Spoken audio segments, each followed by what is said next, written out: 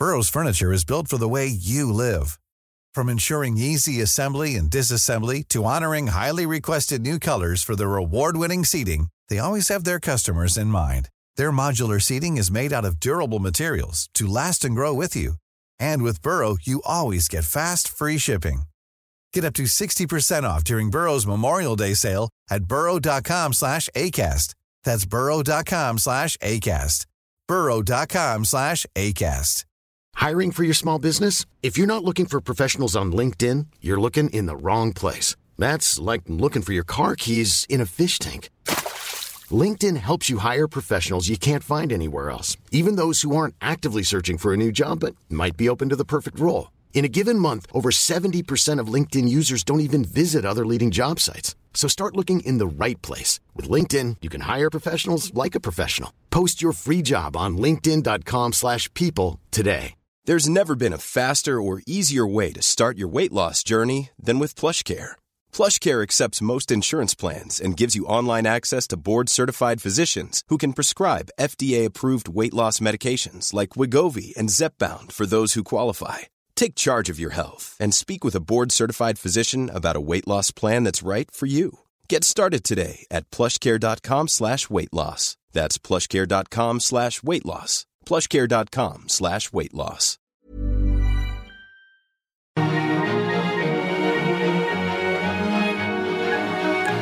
Folkens, endelig har vi en statsråd i studio. Velkommen til Omadressert spesial, kampen om Trønderbenken. Her møter jeg, som heter Siv Sandvik og er politisk redaktør i Adresseavisen, trønderske listetopper fra de 9 partiene som sitter på Stortinget i dag. Dagens gjest kjemper ikke bare om en plass på Stortinget, hun kjemper også om å beholde jobben sin. Velkommen til deg, distriktsminister og listetopp for Høyre i Sør-Trøndelag, Linda Hofstad Helleland. Tusen takk. Vi skal straks høre mer om hvorfor du mener dagens regjering fortjener 4 nye år ved makta, men før det en kjapp runde med spørsmål for å bli litt bedre kjent med deg, og her er ikke noe betenkningstid. Er du klar? Yes. Grillmat eller tapas? Grillmat. God eller dårlig taper? God. Politisk kvarter eller God morgen Norge? Politisk kvarter. Vri åtter eller poker? Vri åtter. Margaret Thatcher eller John F. Kennedy? Margaret Thatcher. Langsint eller snarsint? Snarsint. Spa eller topptur? Topptur. Sylvi Listhaug eller Guri Melby? Guri Melby. Og Guri Melby sitter jo i regjering sammen med i dag, men om borgerlig side beholder flertallet etter valget i september. Hva slags regjering får vi da?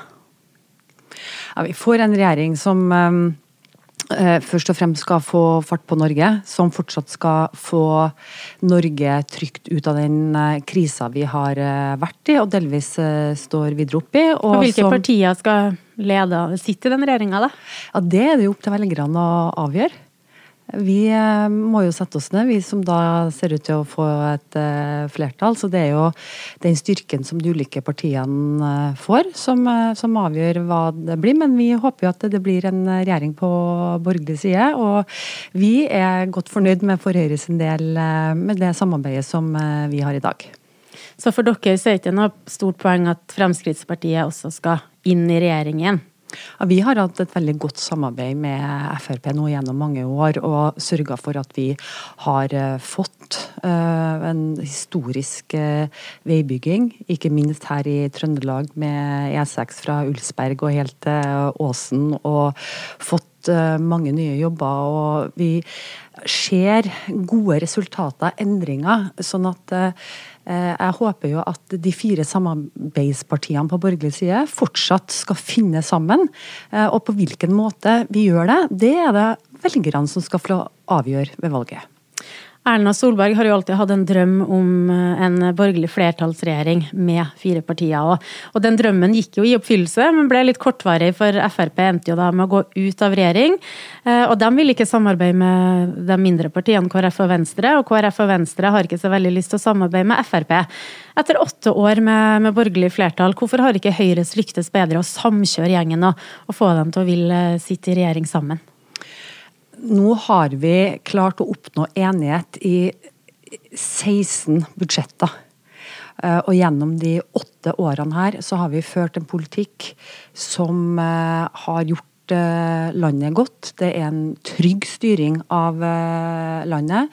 Og det jo det aller viktigste nå at vi får fortsette med, ikke minst for næringslivet, men hvordan den samarbeidsformen skal se ut, ja det skal vi ha respekt for, at det velgerne som skal få lov til å avgjøre. Jeg mest opptatt av at Erna fortsatt skal være statsminister i Norge, fordi hun forutsigbar, hun gir trygghet, og hun leder landet på en veldig god måte, og det ser det også ut som det veldig mange velgere som enige med meg i.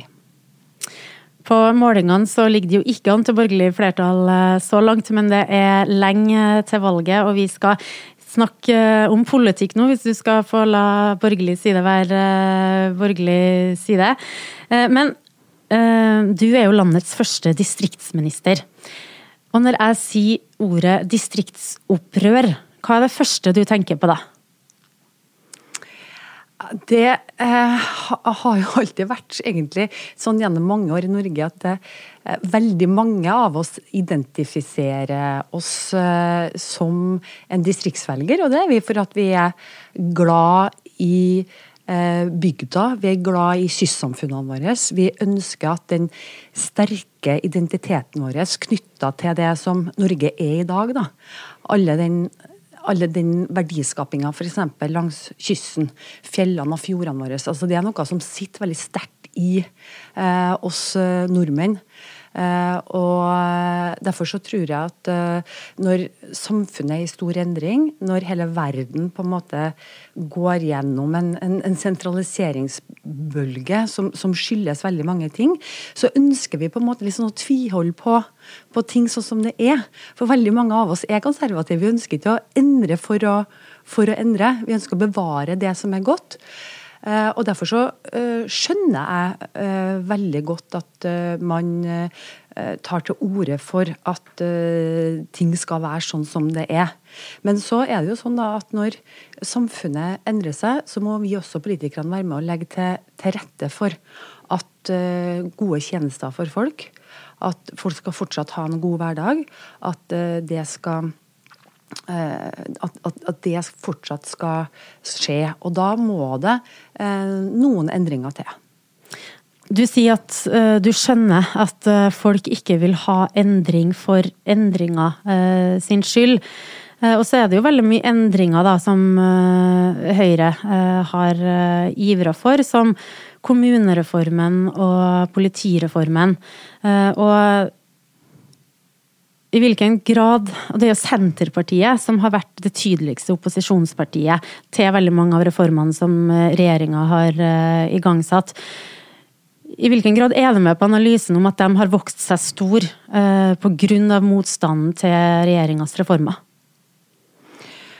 Det nok ikke noe tvil om at de har gjort, men de har jo vel spilt på, mener jeg, en del følelser hos folk. Det å sette distrikt opp mot byene, det å sette distriktsfolk opp mot byfolk, det synes jo jeg litt synd, fordi jeg vet at folk i byene opptatt av at folk i distriktene skal ha det bra. Jeg tenker jo at vi som nasjon samlet sett skal komme sterkest ut av den omstillingen vi skal gjennom for å skape de nye grønne arbeidsplassene, for å finne de jobbene som vi skal leve av i fremtiden.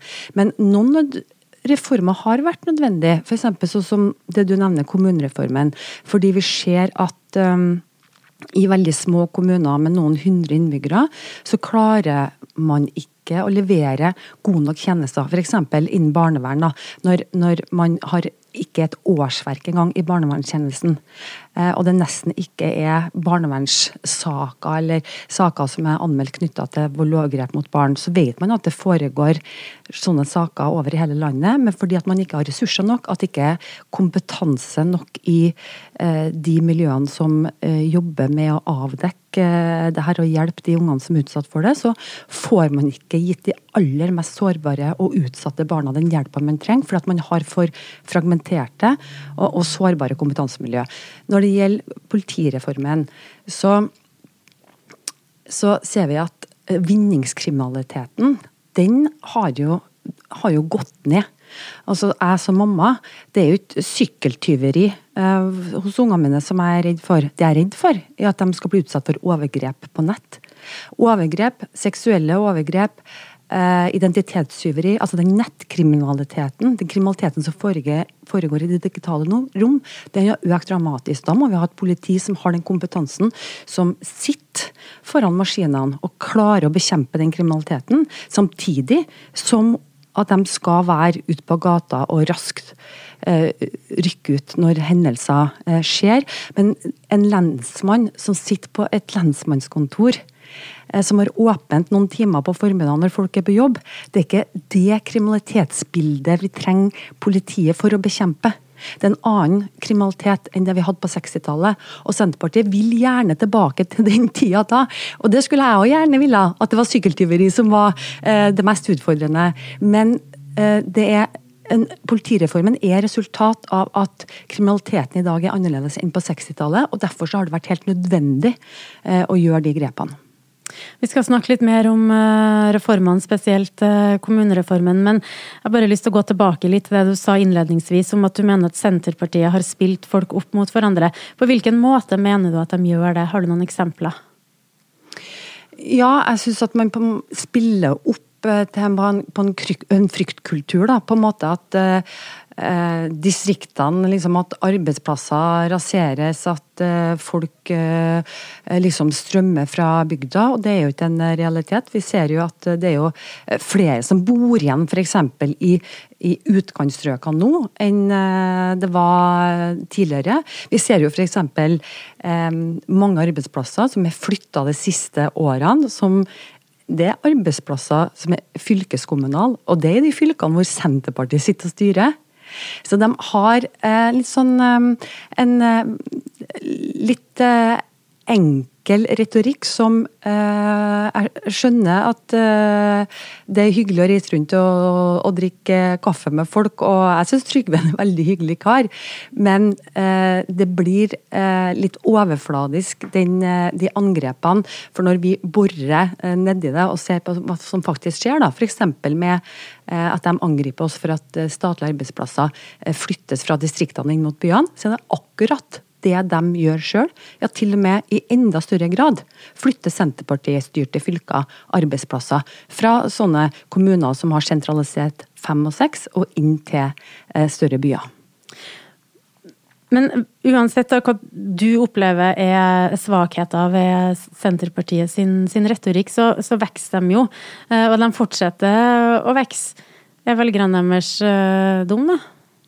Absolutt ikke. Det ingen... Altså, alle velgere like kloke, og vi skal ha respekt for hva de velger. Nå det retorikken til Senterpartiet som kritisert, og det jo en politikk de går til valg på, altså etter 8 år i opposisjon. Så det eneste de foreslår jo å reversere ting som endret. For eksempel at de skal ha flere lensmannskontor. De har lovt at de skal etablere igjen alle lensmannskontor. Så ser vi at når de har makt og mulighet til å gjøre det i sitt alternative budsjett, så det 30 millioner de foreslår til det. Og det kanskje nok til å drifte et par lensmannskontor med en lensmann på. Vi ser at det største valgløftet deres nå at de skal etablere statlige servicekontorer. For det første det jo mange kommuner som gjør det, som har innbyggerkontor, og på bibliotekene sine så har de servicekontor. Men å bruke nå mangfoldige milliarder på en storstilt byråkratireform, hvor vi skal ansette statlige eller kommunale byråkrater rundt omkring i alle kommuner, i stedet for å bruke pengene på å få gode tjenester ut til folk. Altså det som har skjedd de siste årene, gjennom digitalisering, det jo en storstilt forenklings- og en desentraliseringsreform. For før måtte folk reise langt for å omregistrere bilen sin, for eksempel. Da måtte de reise til trafikkontor. Hvis du skulle søke foreldrepermisjonsordninger, så måtte du reise til et NAV-kontor, og så stå i kø der. Det som vi har gjort nå, jo å flytte kontoret hjem til folk. Folk sitter rundt kjøkkenbordet i stua si, og så går de inn på PC-en, og så får de på en måte den offentlige tjenesten hjem til seg. De sitter selv og fyller ut. Det ikke alle som synes det litt like enkelt da, særlig blant de eldre. Det helt riktig, og derfor så skal jeg nå rett etter sommeren legge frem en strategi som handler om at alle skal kunne inkluderes i det digitale fellesskapet vårt. Vi skal ikke ha noe digitalt utenforskap, og da må dem som for eksempel eldre som sliter med å bruke nettbanken sin, de må få hjelp til det. Da må vi komme hjem til dem og hjelpe dem.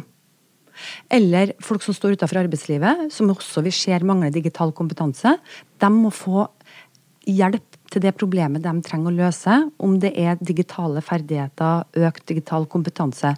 De skal ikke trenge å oppsøke det offentlige, oppsøke staten. Det veldig gammeldags tenkning. Det vi som skal være der for innbyggerne. Staten skal gjøre det enklest mulig å få levert gode tjenester til folk, og det vi som skal komme og tilby våre tjenester fra myndighetenes side, ikke innbyggerne som skal kunne reise, stå i kø og nødt til å bla frem i et byråkrati.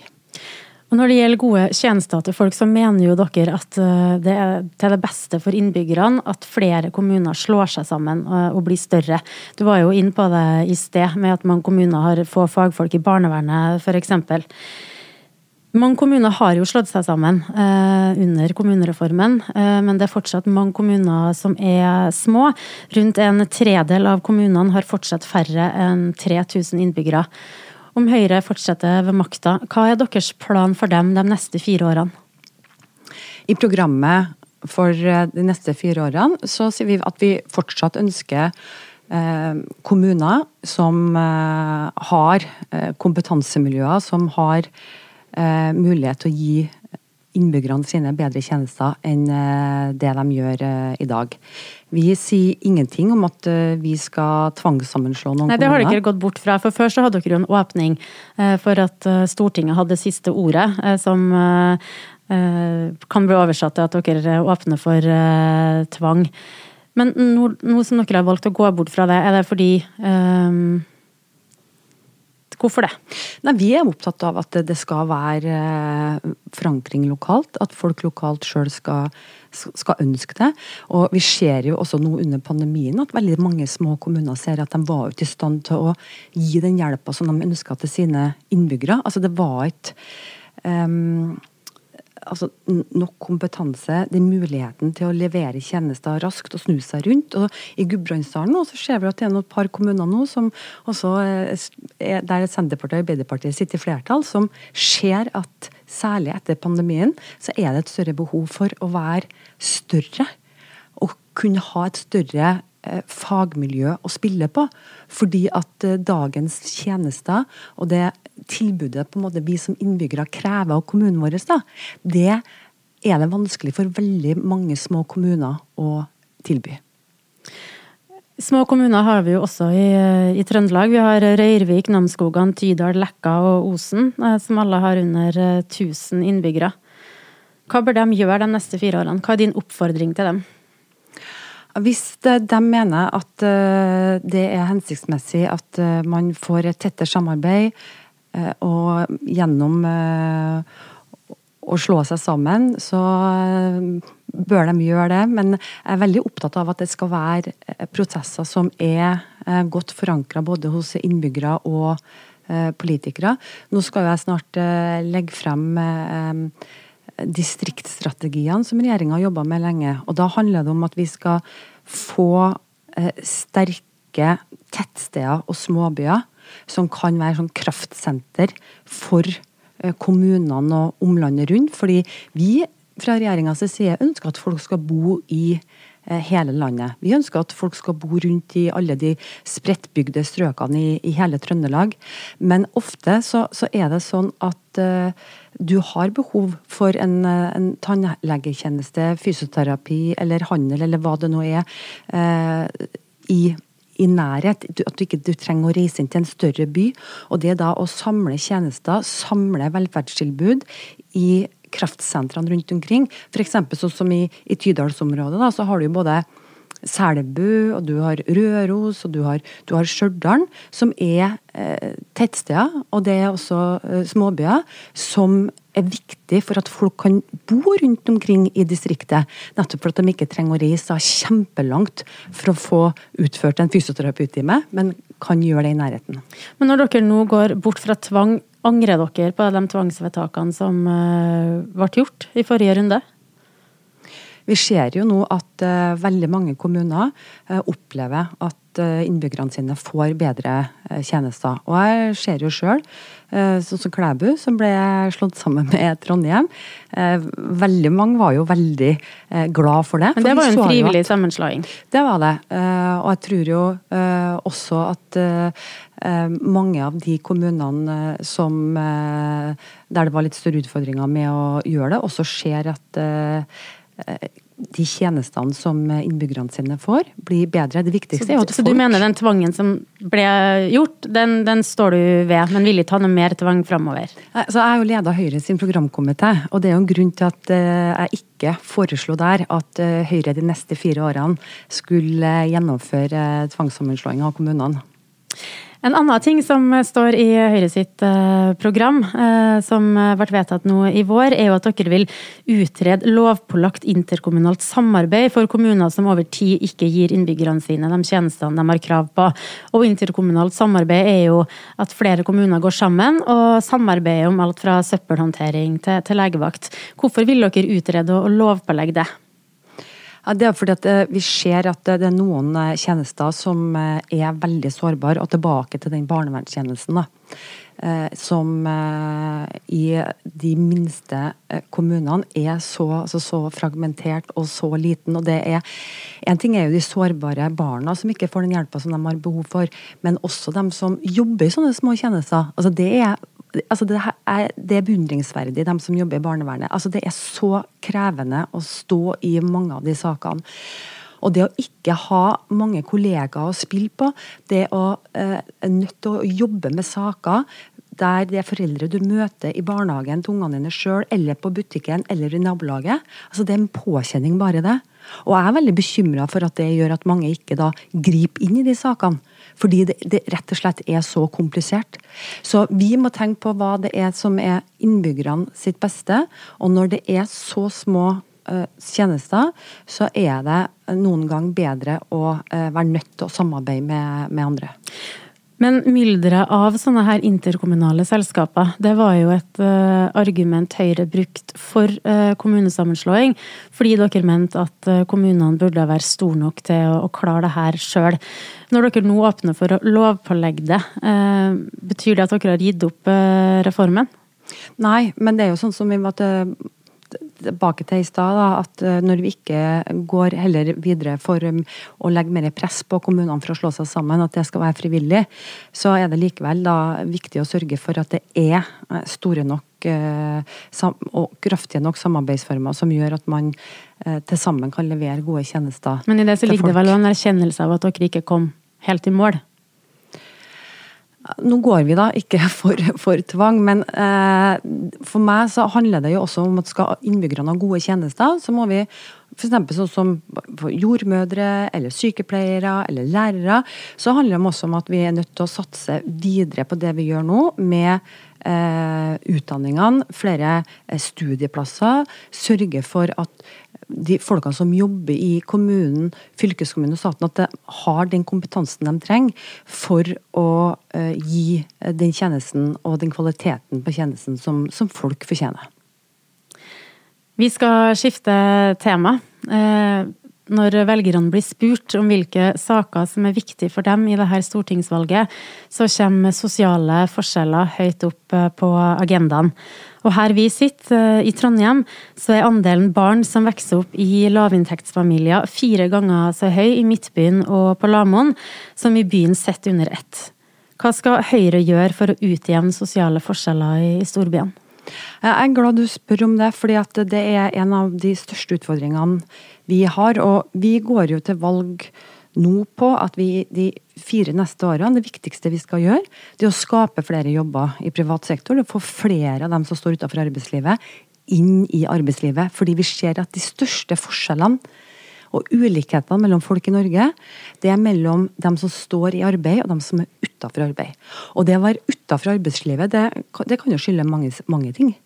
Sant? At du har hatt plager eller sykdommer som har gjort at du har havnet utenfor. Det kan være hull i CV-en, det kan være at det er mangel på kompetanse. Så vi må gjøre veldig mange ting og jobbe på bred front. Men de ungene som på en måte rammes av barnefattigdom, det henger veldig nøye sammen med at foreldrene står uten arbeid. Og det viktigste vi kan gjøre for de ungene og for de familiene, det er å satse på en god skole. Der det er kunnskap, det å lære seg de elementære ferdighetene som å skrive og regne og lese ordentlig. Det at alt for mange faller ut av skolen i dag, det er et kjempeproblem for oss. Både for den enkelte som rammes, men også for oss som samfunn. Det å ha så mange utenfor arbeidslivet, det taper vi veldig mye på, som igjen svekker velferdssamfunnet vårt. Men for det enkelte så er det en tragedie, det å falle ut fra skolen. Fordi da ser vi det ofte igjen i statistikken i NAV eller for trygdeytelser eller kriminalitetsstatistikken. Så det er en av vår tids største utfordringer. Det å sørge for at flest mulig gjennomfører skolen, utdanninga, får seg et fagbrev eller får seg en høyskoleutdannelse og får seg et arbeid så at man kan livnære seg og sin familie. Når jeg hører på deg snakke nå, så snakker du om flere folk i arbeid og flere unge som skal gjennomføre studieløpet. Ofte når venstresiden snakker om økte forskjeller, så snakker de om dem på toppen, og at forskjellene øker fordi noen andre, eller noen få blir veldig rik, både inntekt og ikke minst formue. Sånn som du ser det, er det et problem at de rike blir rikere? Jeg er ikke så opptatt av at noen er rik. Jeg er opptatt av at vi skal ha en politikk som bidrar til at flest mulig er med å skape arbeidsplasser. Og da må vi ha rammevilkår som for eksempel lavere skatter og avgifter, som ikke forskjellsbehandler jobbskapere i Norge med utlandet. For eksempel formuesskatt på arbeidende kapital er en sånn greie. Det er mye enklere for en utenlandsk eier å komme og etablere arbeidsplasser her i Trøndelag og slippe formuesskatt på arbeidende kapital. Men hvis en trønder eller en trondhjemmer etablerer en arbeidsplass, så blir man straffet veldig urettferdig og får et mye høyere skattenivå. Så det å redusere mest mulig skatte og avgifter på det å skape arbeidsplasser i privat sektor, det er helt avgjørende for å finansiere velferdssamfunnet videre. For det som betaler skolene våre, veiene våre, sykehusene våre, sykehjemmene våre, det er jo skatten som betales inn fra de private arbeidsplassene. Og derfor så må det jo være i alles interesse at vi fremmer jobbskaping, norsk eierskap, og det at folk ønsker å skape arbeidsplasser rundt omkring i lokalsamfunnene sine. Det er jo sånn som gjør at folk har lyst til å bo og jobbe rundt omkring i Distrikts-Norge. For eksempel Frøya nå da. En ting er at Frøya har en babyboom, men det er jo en av de distriktskommunene i hele Norge som også har høyest vekst i antall arbeidsplasser. For der har du har masse folk rundt i øyregionen og langs kysten i Trøndelag som ønsker å skape noe. Arbeidsplasser, de tiltrekker seg folk fordi at det blir attraktive lokalmiljø. Så det er jo liksom vinn-vinn-situasjon for alle. Dagens regjering har jo allerede gjort kutt i formuesskatten, og på landsmøtet til Høyre i fjor så gikk dere inn for å fjerne hele. Det gjør dere ikke lenger. Hvorfor ikke? Nei, fordi vi ønsker å prioritere redusert skatt på arbeid. Fordi det aller viktigste for oss, det er at arbeidsplasser skapes, at flere kommer inn i arbeidslivet, og da ønsker vi å gjøre det enklere å skape de arbeidsplassene og prioritere det. Men arbeidende kapital. Ja, men i tillegg til at vi kun da ønsker å fjerne skatt på arbeidende kapital, så ønsker vi også et jobbskattefradrag for unge. Der vi foreslår at de under 30 år, og som jobber ved siden av studier, eller går inn i arbeidslivet, får et skattefradrag. Og det er fordi at vi prioriterer skatt og reduserer skatt for dem som har minst. Men litt giret meg helt med formuesskatten, for du leder jo, som vi har vært inn på programkomiteen, og da lederen i Norsk Industri, Stein Lier Hansen, så skatteforslaget fra dere, så skrev han i Dagens Næringsliv: «Dette er for dårlig, dette er et knefall for venstresidas demagogi». Han var skuffet over at dere ikke sto på at hele formuesskatten skulle fjernes. Hva svarer du til han? Jeg svarer til han at i det trange økonomiske handlingsrommet som vi får i årene fremover, så vi som politikere nødt å prioritere. Og hvis jeg hadde en utømmelig pengesekk, så skulle jeg gjerne vært med og fjernet formuesskatten, fordi det en urettferdig skatt, fordi at det er få andre land vi sammenligner oss med som har den. Men når jeg som politiker nødt til å prioritere, og nødt til å overfor mine velgere, fortelle hva jeg har tenkt å prioritere de neste 4 årene, så det å fjerne formuesskatten på arbeid. Fordi det aller viktigste at det skal være lettere å ansette flere i bedrifter og investere i bedriften sin, og at ikke vi da skal straffe urettferdig norsk eierskap og bedriftseiere her i Norge. Men land som vi sammenligner oss med titt og stadig, sånn som Storbritannia, de har jo skatt på arv. Det var noe av det arveavgiften var jo noe av det første Solberg-regjeringa fjernet, og dere sier også blankt nei til forslag om å innføre en skatt på arv. Hvorfor det? Ja, vi mener at det ikke en nødvendig skatt å ha, og i Høyre så vi opptatt av at det skal være en glede å betale skatt, men folk skal ikke betale unødvendig mye skatt, og det å få muligheten til å prioritere også hvordan man bruker store deler av inntekten sin, det noe som viktig for oss sammenlignet for eksempel med partiene ytterst til venstre, som mener at det riktig at staten krever inn mye mer av folks skattepenger. Men hva med den omfordelende effekten? Altså Rolf Aaberge i SSB, han har jo sammenlignet formue med en rullende snøball, og ser på formuen som de rike har, som en snøball som ruller nedover snøsida og bare blir større og større. Og når den snøballen da går helt skattefritt i arv, så vil jo også forskjellene øke. Men de fleste tilfellene som jeg får høre om, det jo folk som ikke sitter på de store formuene, altså vanlige folk som arver fra foreldrene sine. Men det vel det som kanskje skiller liksom venstresida fra høyresida, det at noen har tjent med, eller at noen har arvet fordi at foreldrene deres har gjort noe smart. Det liksom ikke å bruke ressurser på å liksom bekjempe det, eller gjøre det vanskeligere for dem. Det ikke liksom det viktigste. Det viktigste at folk skal ha mulighet til å komme seg i arbeid. Det derfor vi nå satser på at vi skal redusere skatt på arbeidsplasser, det at vi skal gi mindre skatt til dem som har aller minst, det at vi skal investere i kunnskap i skolen og få ned helsekøen og bedre velferdssamfunnet, det jo det vi går til valg på. Og så blir det ofte liksom karikert hva Høyre liksom for, men når du leser partiprogrammet vårt nå, så det et ganske lyseblått partiprogram, der noen misfornøyd med at vi ikke går langt nok i å redusere skatter for de rike, og da det særlig politikere på venstresida som synes det et stort problem, fordi at det ikke så lett å drive valgkamp mot Høyre da. Vi får se. Valgkampen nærmer seg jo, den intensive delen av valgkampen nærmer seg, og nå har vi nylig fått en fersk måling i hus som Norstat har utført for NRK, og vi må innom den også og høre din reaksjon på tallene der. I målinga for Nord-Trøndelag så får Høyre en oppslutning på 10,2, som litt ned fra forrige måling i april. Og i Sør-Trøndelag så går dere litt opp til 19,2. Hva synes du om de tallene? Ready to pop the question? The jewelers at BlueNile.com have got sparkle down to a science with beautiful lab-grown diamonds worthy of your most brilliant moments. Their lab-grown diamonds are independently graded and guaranteed identical to natural diamonds, and they're ready to ship to your door. Go to BlueNile.com and use promo code LISTEN to get $50 off your purchase of $500 or more. That's code LISTEN at BlueNile.com for $50 off. BlueNile.com, code LISTEN. Burrow's furniture is built for the way you live. From ensuring easy assembly and disassembly to honoring highly requested new colors for their award-winning seating, they always have their customers in mind. Their modular seating is made out of durable materials to last and grow with you.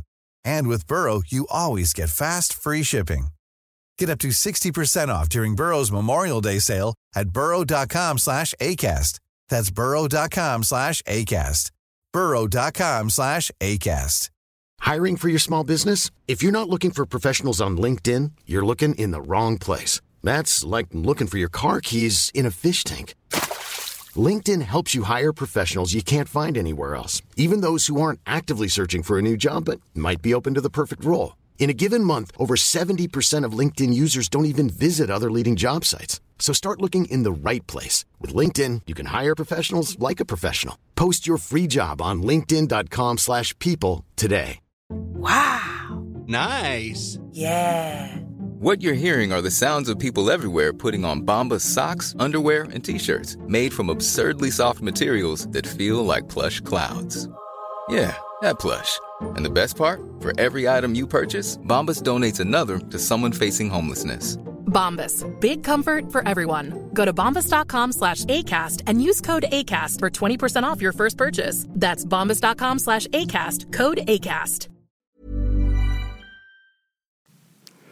Ja, altså etter 8 år så jo jeg veldig glad for at Høyre ligger så stabil på målingene, og jeg husker jo for 4 år siden så sa jo alle at det var helt umulig å bli gjenvalgt og Høyre kom til å tape, og vi så at velgerne fortsatt ville ha Erna og trygg styring med Høyre.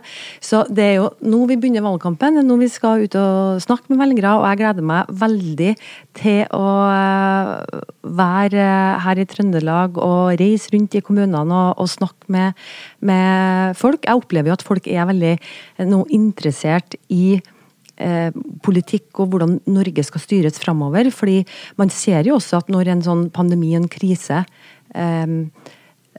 liksom kommer og på en måte setter oss helt ut, hvor viktig da det også med en god ledelse av landet, og jeg tror jo også at mange ønsker fortsatt den trygge styringen, og så skal jeg fortelle hva vi skal gjøre noe videre med å få ned helsekøer og satse på arbeidet for at færre skal ha psykiske problemer, en kjempesatsing på kvinnehelse, for at ungene skal få en bedre skole og få flere folk i arbeid, og det gleder jeg meg til, og derfor så tror jeg at vi har alle muligheter til å gjøre et godt valg, og til å sørge for at Erna fortsatt kan være statsminister i Norge.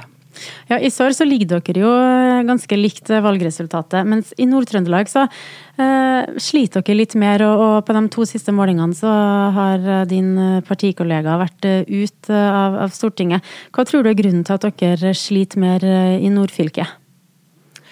Det kan skyldes mange ting, men jeg skal nå til Snåsa og Nord-Trøndelag uka her og skal gjøre mitt for å bidra til at Elin får fortsette på Stortinget, og at vi får et stortingsmandat også i norddelen av fylket, og gleder meg veldig til å drive valgkamp, og mer inspirert enn noen gang til å sørge for at fortsatt Høyre får styre landet trygt.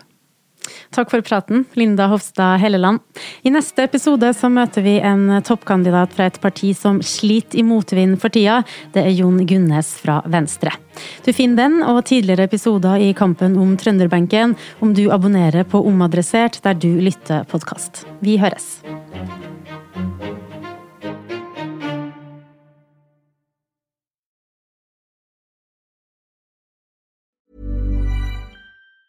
Even on a budget, quality is non-negotiable. That's why Quince is the place to score high-end essentials at 50 to 80% less than similar brands. Get your hands on buttery soft cashmere sweaters from just $60, Italian leather jackets, and so much more. And the best part about Quince, they exclusively partner with factories committed to safe, ethical, and responsible manufacturing. Elevate your style without the elevated price tag with Quince. Go to quince.com/upgrade for free shipping and 365-day returns.